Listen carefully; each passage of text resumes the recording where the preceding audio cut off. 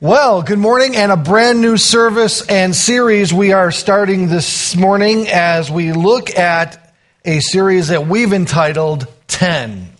And of course, we are referring none other to the 10 Commandments. So hopefully you're in your Bibles at Exodus chapter 20. And let us begin with verse 1. And God spoke all these words, saying, I am the Lord your God who brought you out of the land of Egypt, out of the house of bondage. Now, we could jump into each of the 10 commandments over the next 10 weeks. But verses 1 and 2 tells me that there's a backstory narrative that comes and plays a huge role in the leading to this point.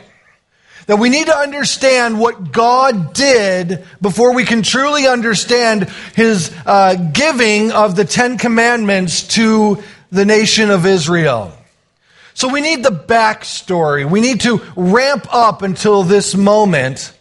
And we will do so this morning by starting in chapter 1 over the next several weeks and working our way up to chapter 20. So we understand why God is introducing these 10 commandments in the manner in which He is. We need to understand why God brought them out of the land of Egypt and why He brought them out of the house of bondage to give them these 10 commandments. One commentator wrote this: the opening 2 chapters of Exodus, covering several centuries, provide an indispensable introduction to the plot which unfolds in the rest of the book. We need to know what happened and why it happened. We need to know what God did through this man named Moses. I think we need to be reminded of true biblical accounts rather than relying on Hollywood to communicate their accuracy in biblical accounts such as Noah. Yeah, they got that right, didn't they? Wow, talk about missing the mark completely in accuracy. I think we need to be reminded that Moses didn't look like Charlton Heston. And now in a few months, do you know they're going to release a new movie about Moses? And do you know who plays Moses? Batman. Christian Bale. So Moses meets Batman. The sequel to follow. We need to be reminded of events that have taken place up until this point. So let's backtrack to Exodus chapter 1 in a message that we've entitled Persecution. We begin with the nation of Israel under an enormous weight of persecution there in the land of Egypt. Now, persecution is a reality. Now, you may say, how is it a reality? Well, in our nation, it doesn't resemble the manner in which it does around the world. Persecution is happening to believers in Jesus Christ all around the world. Do you know that? And I tell you that we see different things happening here in the United States that would indicate to me that persecution is going to happen here also. Now, it may not be in the form of physical persecution, but it may. But we definitely see that it's going to be much more difficult to be a Christian as time goes on. The steps of persecution have been well documented through the history of the church. Persecution just doesn't start overnight. It gradually escalates. And there are definite warning signs that we should be looking for in the 5 steps to persecution. Again, well documented by studying the history of the church and seeing how persecution arose against the early church in Acts and all through church history. The very first step in the method or bringing about persecution is stereotyping the target group. And let me just explain what that means. To stereotype means to repeat without variation, to take a quality or observation of a limited number and generalize it to a whole group. It involves a simplified and standardized concept or a view of a group based upon observation of a limited sample size. So they look at a few, they draw conclusions, and stereotype the whole entire group. Let me give you an example.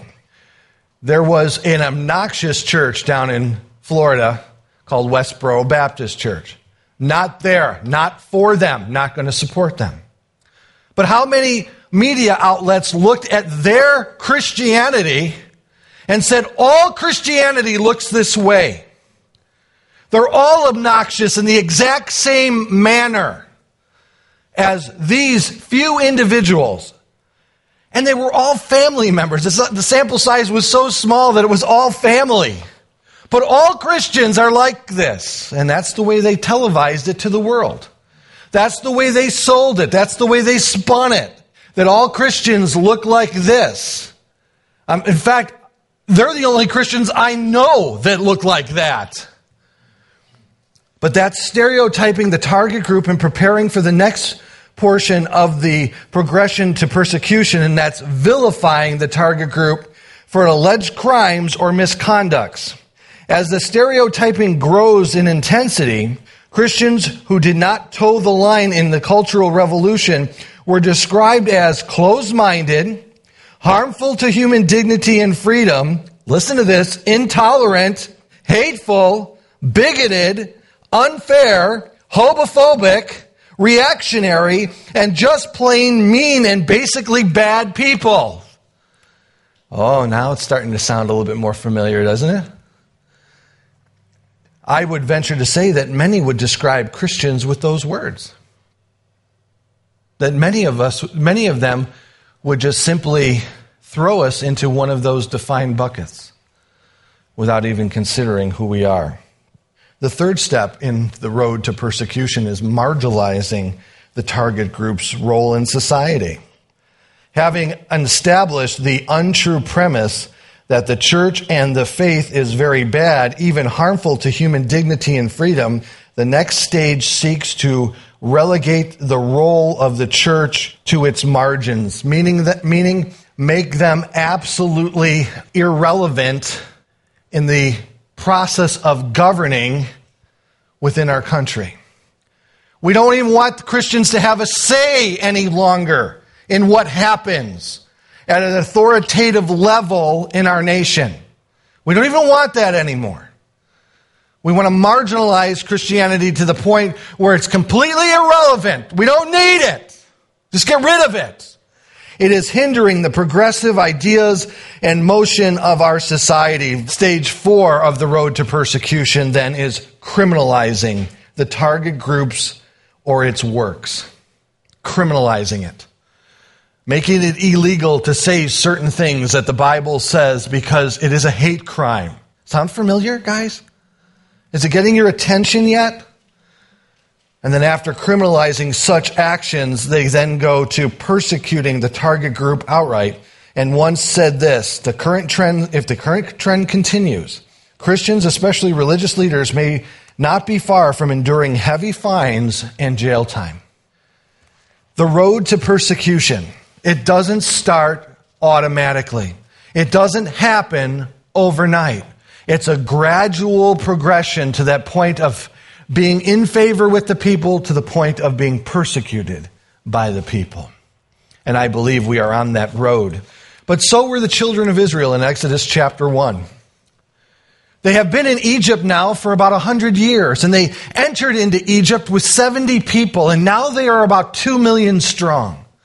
In 100 years, from 70 people initially entering into Egypt, they are now about 2 million there in Egypt. A formidable demographic, to say the least, amongst the populace there in Egypt. And as the political climate changes and those who are in power change, the remembering of a man named Joseph is forgotten. And as a result, these people, these 2 million people, are seen as a liability and a threat and a grave potential danger to the natural security of the nation of Israel. So what do you do with them? What do you do with them? As we begin chapter 1, we find the reason for the persecution. And the first reason for the persecution was the fact that they were simply fruitful. That doesn't only mean that they were fruitful in the number of them, but they were also fruitful in what they did.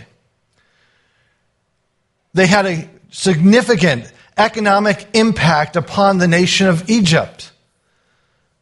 They were a formidable force. They were a demographic that needs to be taken into consideration before any further decisions are being made. What do you do with such a demographic? But because of their fruitfulness, they are persecuted. Let's begin in verse 1. Now these are the names of the children of Israel who came to Egypt. Each man of his household came with Jacob. Reuben, Simeon, Levi, Judah, Issachar, Zebulun, Benjamin, Dan, Naphtali, Gad, Asher. All who were the descendants of Jacob were 70 persons, for Joseph was in Egypt already. And Joseph died, and all his brothers, and all that generation. But the children of Israel were fruitful, and increased abundantly, multiplied, and grew exceedingly mighty, and the land was filled with them. So already, as we are picking up the narrative, we find that the narrative continues even before this point. And as we come out of the tail end of Genesis, we find that significant things have happened through the 12 sons of Jacob.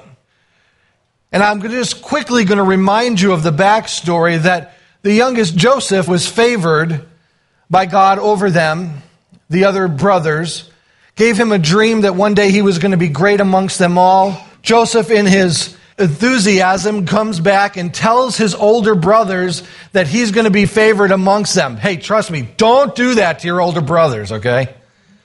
Older brothers don't seem to like that. And so they came to the conclusion that they needed to do something. Threw him in a pit. He was picked up by those who were traveling into Egypt. He was taken into slavery. He was found then in the house of Potiphar. Potiphar's wife tries to seduce him, even though he had been completely faithful to Potiphar. He was then arrested, finds himself in jail. And while in jail, he gives interpretation to dreams that individuals are having. One of those who has one of those dreams comes out. Pharaoh then has a dream that he cannot interpret. The individual is close to Pharaoh and says, there's one in prison. He can give you that interpretation. And giving that interpretation, then Pharaoh understood the value of Joseph and made Joseph second in command there in all of Egypt. We just did the last half of Genesis in 5 minutes. But the relationship between Pharaoh and Joseph died with them. And the favoritism that Joseph experienced, especially when his brothers came out of the land due to a famine, found themselves in Egypt, not knowing that they were standing before their brother Joseph at that moment, found sanctuary, refuge in Egypt, and Pharaoh allowed it because of Joseph's sake. But when that relationship died and that generation died, a new ruler came in and now viewed the 2 million Jews that were living in Egypt as a problem. It's amazing that in political circles, how things change as one administration goes out and the other administration comes in. It's also amazing how fast things can change, isn't it?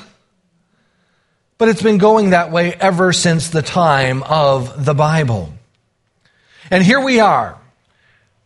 The people are fruitful. Pharaoh is concerned about what he is seeing.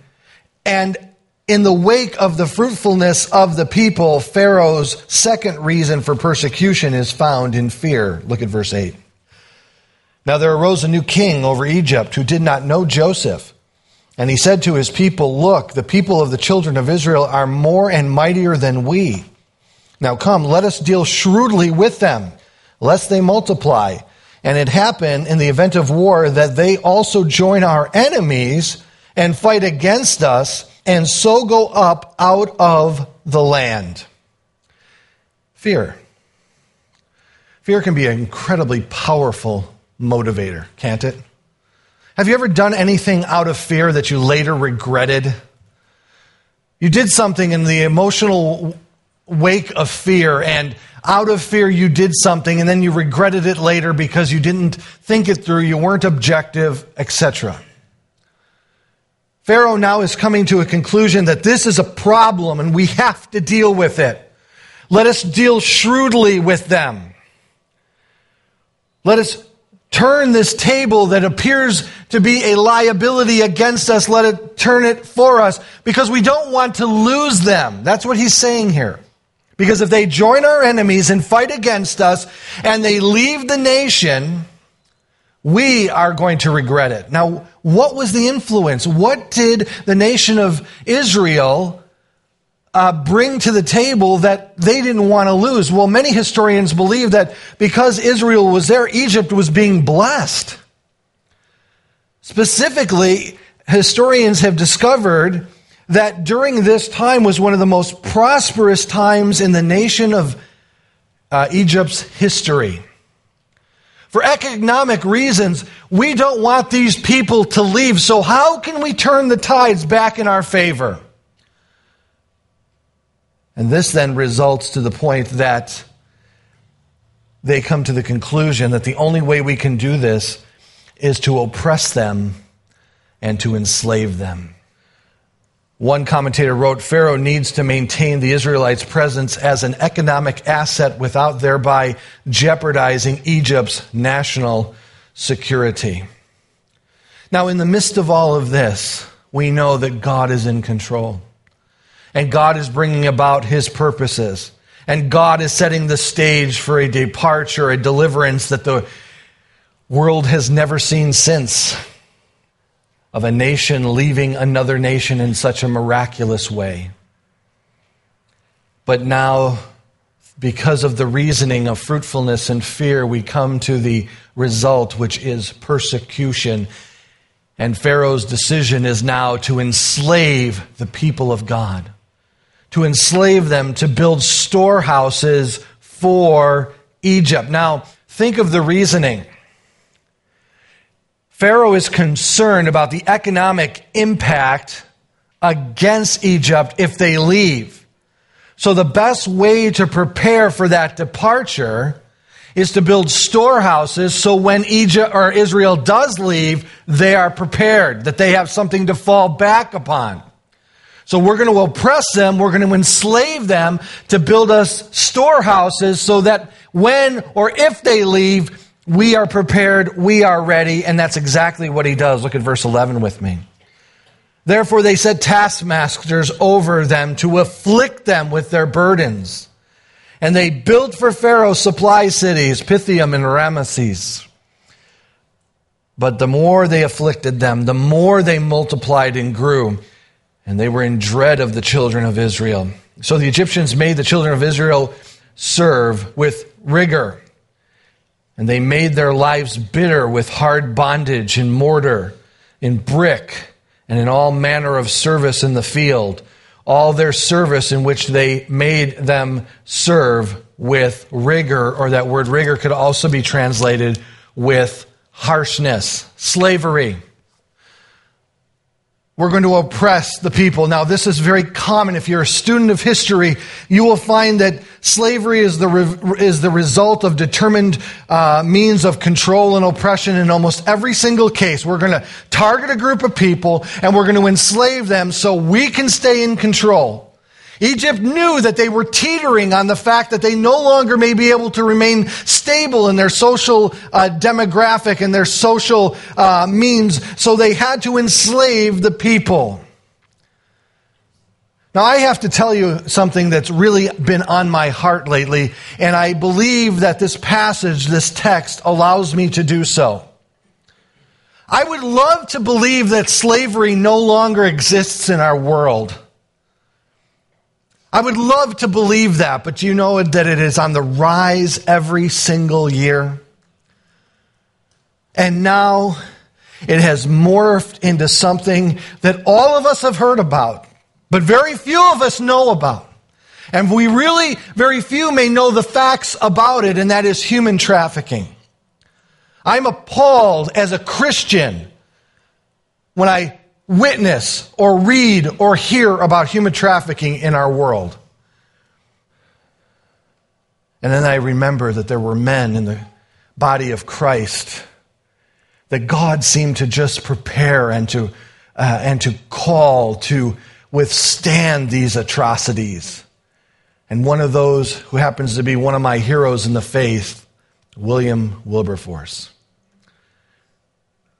Every time I think of this man, who was frail in medical condition, he was sick constantly. But when he was exposed to the truths of slavery, he could not sleep at night until he did something about it. He wasn't going to stop the fight. Now, are all Christians meant to fight as William Wilberforce did? No, I don't believe that. But we are all to be aware. We should not have our heads in the sand. We shouldn't just read about human trafficking and just go about our day as if it was just another story in the paper. It should at least move you and I to a moment where we put the paper down and we begin to pray that God would raise somebody up like a William Wilberforce in this day to counteract these atrocities in our time through the gospel of Jesus Christ. For it was the freedom of God and the freedom of Christ that moved William Wilberforce to do what he did, to stand as boldly as he did in the floor of Parliament. And after seeing one of the slave ships for himself, at the end of his speech on the floor of Parliament, where he looked to abolish slavery there in the British Empire, this is what he said as he was being rebutted and he was being ridiculed by those who were profiting from slavery there in the Parliament of England. He said this to those who were ridiculing him. He says, "I confess to you, sir, so enormous, so dreadful, so irredeemable did its wickedness appear," that is the slave ship, "that my own mind was completely made up for the abolishment of slavery. A trade founded in iniquity and carried on at this was the most appalling and in the most need of abolishment. Let the policy be what it might. Let the consequences be what they would. I would from this time determine that I would never rest until I saw the effects of its abolishment. I'm not going to sleep. I'm not going to rest until it's done." That was his heart's cry when he saw the truth for himself. I want to give you some facts about human trafficking because I applaud the Christians who are taking up the mantle to fight it. Let me give you some facts this morning that you may pray about it yourself. And the reason I do this morning is that William Wilberforce often quoted Exodus chapter 1 in his endeavors. There is an estimate of 2.5 million people that are forced into human trafficking at any given time of the resulting year. 1.4 million of those are out of Asia and the Pacific Rim countries. 161 countries around the world are affected by human trafficking. The majority of these victims are 18 to 24 years of age. The estimate is 1.2 million children are trafficked each year. 95% of these individuals trafficked experience physical or sexual violence during that trafficking. 43% of the victims were forced to commercial sexual exploitations. 32 of those victims were used for forced economic exploitations. The profits from human trafficking were $31.6 billion. Now, that's an astronomical amount of money, correct? But know that an individual life is only worth about $90. $90. 15.5 billion of that money, not 49% of it, was generated in industrialized economies. In 2006, there were only 5,800 prosecutions with 3,100 convictions throughout the world. This means for every 800 people trafficked, only one person was brought to conviction. That's a problem. That's a problem. And so I pray that you and I would pray that we would ask God to intervene in this tragedy. Because if you look through the course of church history, often it was the Christians that responded to these travesties because of the gospel of Jesus Christ. Not putting the gospel aside, but because of it. I couldn't live, he said. I couldn't continue, Wilberforce said, because of this lack of freedom that these men and women and children had. Because he personally had experienced the freedom that the gospel of Jesus Christ provides. He couldn't allow it to continue. So as the numbers grew, even in the weight of persecution through slavery, Pharaoh knew that he needed to do something more and moved from slavery to extermination. Let's look in verse 15, if you will. Then the king of Egypt spoke to the Hebrew midwives, of whom one was named Sephara and the other one Puah. And he said, when you do the duties of a midwife for the Hebrew women and see them on the birthing stools, for if it is a son, then you shall kill him. But if it's a daughter, then she shall live. But the midwives feared God and did not do as the king of Egypt commanded them, but saved the male children alive. So the king of Egypt called for the midwives and said to them, why have you done this thing and saved the male children alive? And the midwives said to Pharaoh, because the Hebrew women are not like the Egyptian women, for they are more lively.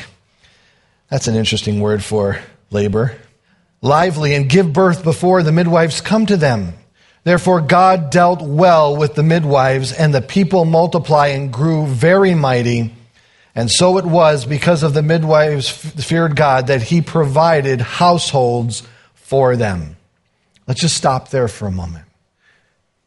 What Pharaoh couldn't control through slavery, he couldn't suppress the multiplication and how mighty the Jewish people were growing, even under the incredible weight of slavery that was passed upon them. He ordered the midwives in a bloody decree to kill each of the male children as they were being born. But the midwives feared God. Now, there are some elements to this narration that we need to take into consideration. Now, we're talking about 2 million people, and at least, let's estimate, 600,000 to maybe 700,000 of that 2 million are women who are able to bear children. 2 midwives would be a little hard to keep up with everything, wouldn't it? I mean, they would never sleep. They would never go home at night. They would never have a moment. So why only 2 brought to Pharaoh? And there's some interesting things to take into consideration. Many believe that the Jewish women, most of them, did not use midwives because they could not afford it. And so they would just have home births, and the husband would be responsible for the delivery. Yeah, look how the husband's like, thank God it's not that way today. And so the 2 midwives may be the only 2 that were employed in that way, possibly. Or somehow, some way, these 2 midwives represented all the midwives. We don't know. But either way, they feared God more than they feared man, and they saved the male children alive. They did so, knowing full well that the consequences may be their own personal death, but they feared God more than they feared Pharaoh. And they were obedient to him. And they came back, and we don't know if it was a lie or a partial truth, or maybe the truth that's saying, listen, before we even get there, they're born. But God blessed them for what they had done because they feared him, and they went the course of the greater good, and they spared these male children. But since it didn't work, notice with me in verse 22, Pharaoh went then to a national level of extermination. So Pharaoh commanded all his people now, saying, every son who is born you shall cast into the river, and every daughter you shall save alive. He now went at it from a national perspective. And it appears that he was setting his own people against the children of Israel and even having them destroy their own children. Incredible. Incredible edict, trying to control what God was doing. Completely futile in all of his pursuits. But when we read this, how many of you were appalled to read that someone would ask someone else to kill a child? Were you appalled? You should have been. But I ask you, and do I need to remind you that that's happening every single day here in America? Hey, we already touched on one social issue, human trafficking and slavery. Let me get them all out today, okay? That way that we're all clear that we're on the same page. Not only am I absolutely resistant and looking to alleviate human trafficking around the world in any way possible, but I am also as pro-life as they come. And I'm growing concerned that the church in America is beginning to teeter and no longer pursue pro-life means simply because it's now law in our land to allow such things to take place. It may be law in our land, but is it the law according to God? The law of the land says it's right, but does God say it's right? Is it really a matter of choice, or is that just some label we gave it to make it more palatable that we're killing kids? Think about it, guys. Let me give you some more statistics, get you all fired up today. In the United States alone, in 2008, there were 1.21 million abortions that were done. That's 3,322 per day. When does it become an extermination? Since the inception of the laws to allow abortion, 50 million children in the United States alone have been killed. In 2008, 85% of all abortions were performed on unmarried women. In 2012, in the state of Illinois alone, there were 43,203 abortions. 17% of all U.S. abortions are from teenagers who no longer have to tell their parents that they are having an abortion. 35% of pregnant teenagers have had abortions. In 2006, there were 200,420 abortions amongst teenagers 15 to 19 years old. 40% of women who have had abortions have had at least one previously. Think about this. If we look at this with atrocity and say, how could they kill a child? We better consider what we're doing.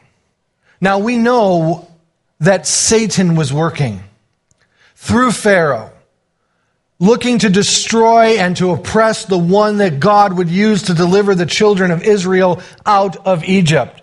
As Satan tried to eliminate the child that was going to lead the world out of the sin of bondage and death. Isn't it amazing? History repeats itself, right? Pharaoh did it to the Jewish people. Herod did it to his own people to destroy the children. To allow such things to occur is a travesty. They were persecuted. And so when God says, I have taken them, I have brought them out of the land of Egypt, I have brought them out of the house of bondage, now you know what he's talking about. There's a problem. Is there something more that God wants us to see here? Is there something more that he wants to provoke us to? Because I don't know about you. I'm going to just speak my mind here for a minute. But I think as Christians, many Christians in today's society are getting a little lazy with their Christianity. They're not applying themselves to what God may be calling themselves to. They've resigned themselves to say, as long as my old little world is contained, I'm good. And they put the blinders on, and they don't see anything else that's going on around them. They're just consumed with what's happening in their own personal sphere of the world. That's a direct result of existential philosophy.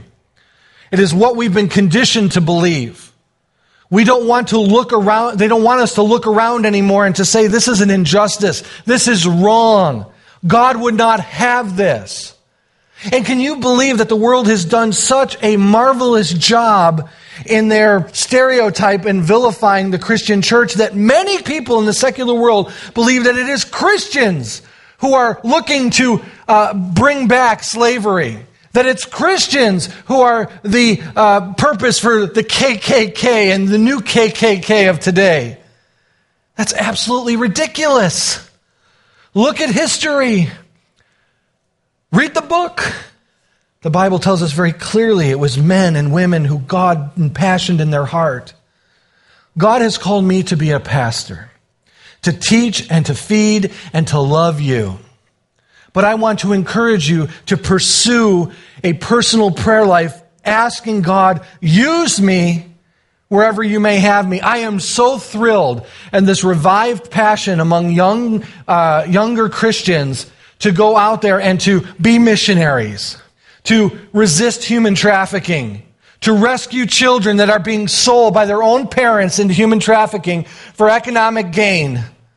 I love missionaries who go in there and buy those children and put them up in a place where they can be loved and the gospel can be given to them and they can be cared for by a tender hand. That's Christianity to me, guys, where the gospel is being made manifest in my personal life day after day after day. Am I saying that we should only be concerned about social justice? Absolutely not. We are missioned to carry the gospel into all the world. That's our commission. But that being said, let me ask any one of you who's a Christian man here today, if you were a missionary in another world and you saw a woman being raped, would you step in to stop it? I would.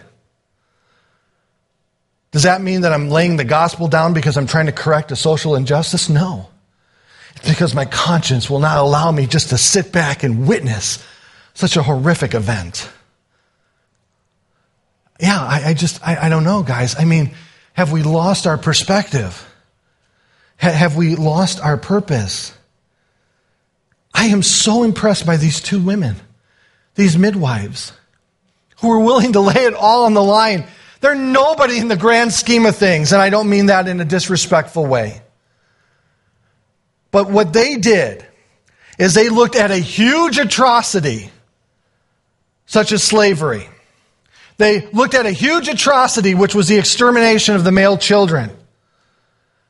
And what they did, the way they responded, is the way I would like all of you to respond. I can't do everything about everything, but I can at this moment, what I am personally responsible for, I can make a difference by obeying God rather than obeying man. It came down to that moment. And as that child was being birthed and it was held in the midwife's hands, she had a decision to make, didn't she? Am I going to obey God or am I going to obey man? And she chose to fear God and to obey God and to save that child alive. And how did God view it? He was pleased. He blessed them. The God of all the universe saw the tender hands of this midwife, saw the decision in which she made to honor her God. That's what I'm looking for you to do. This problem of human trafficking is so huge. It's so big. What could I ever do? What can you do? Don't let it be a question of moving you to indifference, meaning it's such a big problem. What can I do about it? That's indifference. When you see such a big problem, say to yourself, what can I do about it? I can pray, right? I might educate myself to find out what exactly is going on. And if I feel led of the Lord, maybe I can help and support a missionary that is fighting the battle on the front line, right? We can do that. When it comes to abortion, same thing. It's such a big problem. It's the law of the land. What can I do about it? What can you do about it? You can pray. You can educate yourself. You can fill a baby bottle full of your loose change so we can support a ministry that is on the front line helping these ladies make informed choices, right? Because that's what it's about, right? The other side told me it's all about choice. Now I'm saying, good, let's make an informed choice. Let's look at it that way. What can I do? And I do it not to lay the gospel aside. I do it because of the gospel of Jesus Christ. I think I read somewhere I'm supposed to be salt. I'm supposed to be light. Let us be salt and light. But understand that this slavery that we see and we're so repulsed by, the death that we see about abortion and so repulsed by, do you know that's happening every single day spiritually? that men and women who are not in Jesus Christ are under the weight of oppression and of sin and of death. They are slaves to it, and it's the ruler of this world that is their taskmaster. And as we are repulsed by the death of a child, we should be equally repulsed by the fact that individuals are dying and are separated from God for all eternity. And you and I have the answer, and that answer is the gospel of Jesus Christ. He came to save us from death, from sin, to break the bondages that those things have over us, to give us a new life in Him. And though we may die physically, we live with Him for eternity. It's the gospel that is the true cure to all of these woes. And we know that one day a new heaven, a new earth will be created, and these things will never, ever exist again. But does that mean we as Christians just sit back in our easy chair, let the cable TV wash over us, get all fired up about non-essential, non-important things that nobody's going to remember next week? Or do we take a step of faith and say, Lord, I am nobody, but if you can use these midwives, you can use me. And you saw what they did, Lord, and you honored them for what they did, Lord. Can you imagine getting to heaven and meeting that dear woman, and she introduces herself, hi, I'm Pua. I always wanted to meet a Pua. And to know that her name is encapsulated in the annals of biblical history for a decision she made when probably nobody was watching. Her own conscience governing her at that moment. And yet to discover, because she feared God, God was watching and saw the whole thing and gave them a household and blessed them and recorded their names in the Scripture. To me, that's incredible that our God is that attentive to what happens. Please don't be like a deist who thinks that God is not involved in the daily affairs of man. He is actively involved in the daily affairs of man. But it all began with persecution.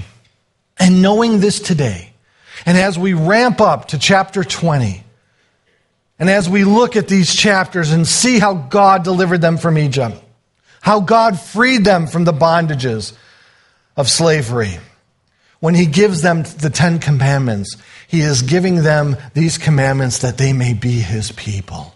This is what's going to identify you to the world. This is it. We have to be different. If we are just like the world, we are not going to be effective in the world whatsoever. We must be different. We must be different. Set aside for the purposes of God and for the glory of His kingdom as we carry the gospel of Jesus Christ into every aspect of our personal life, even in the wake of persecution.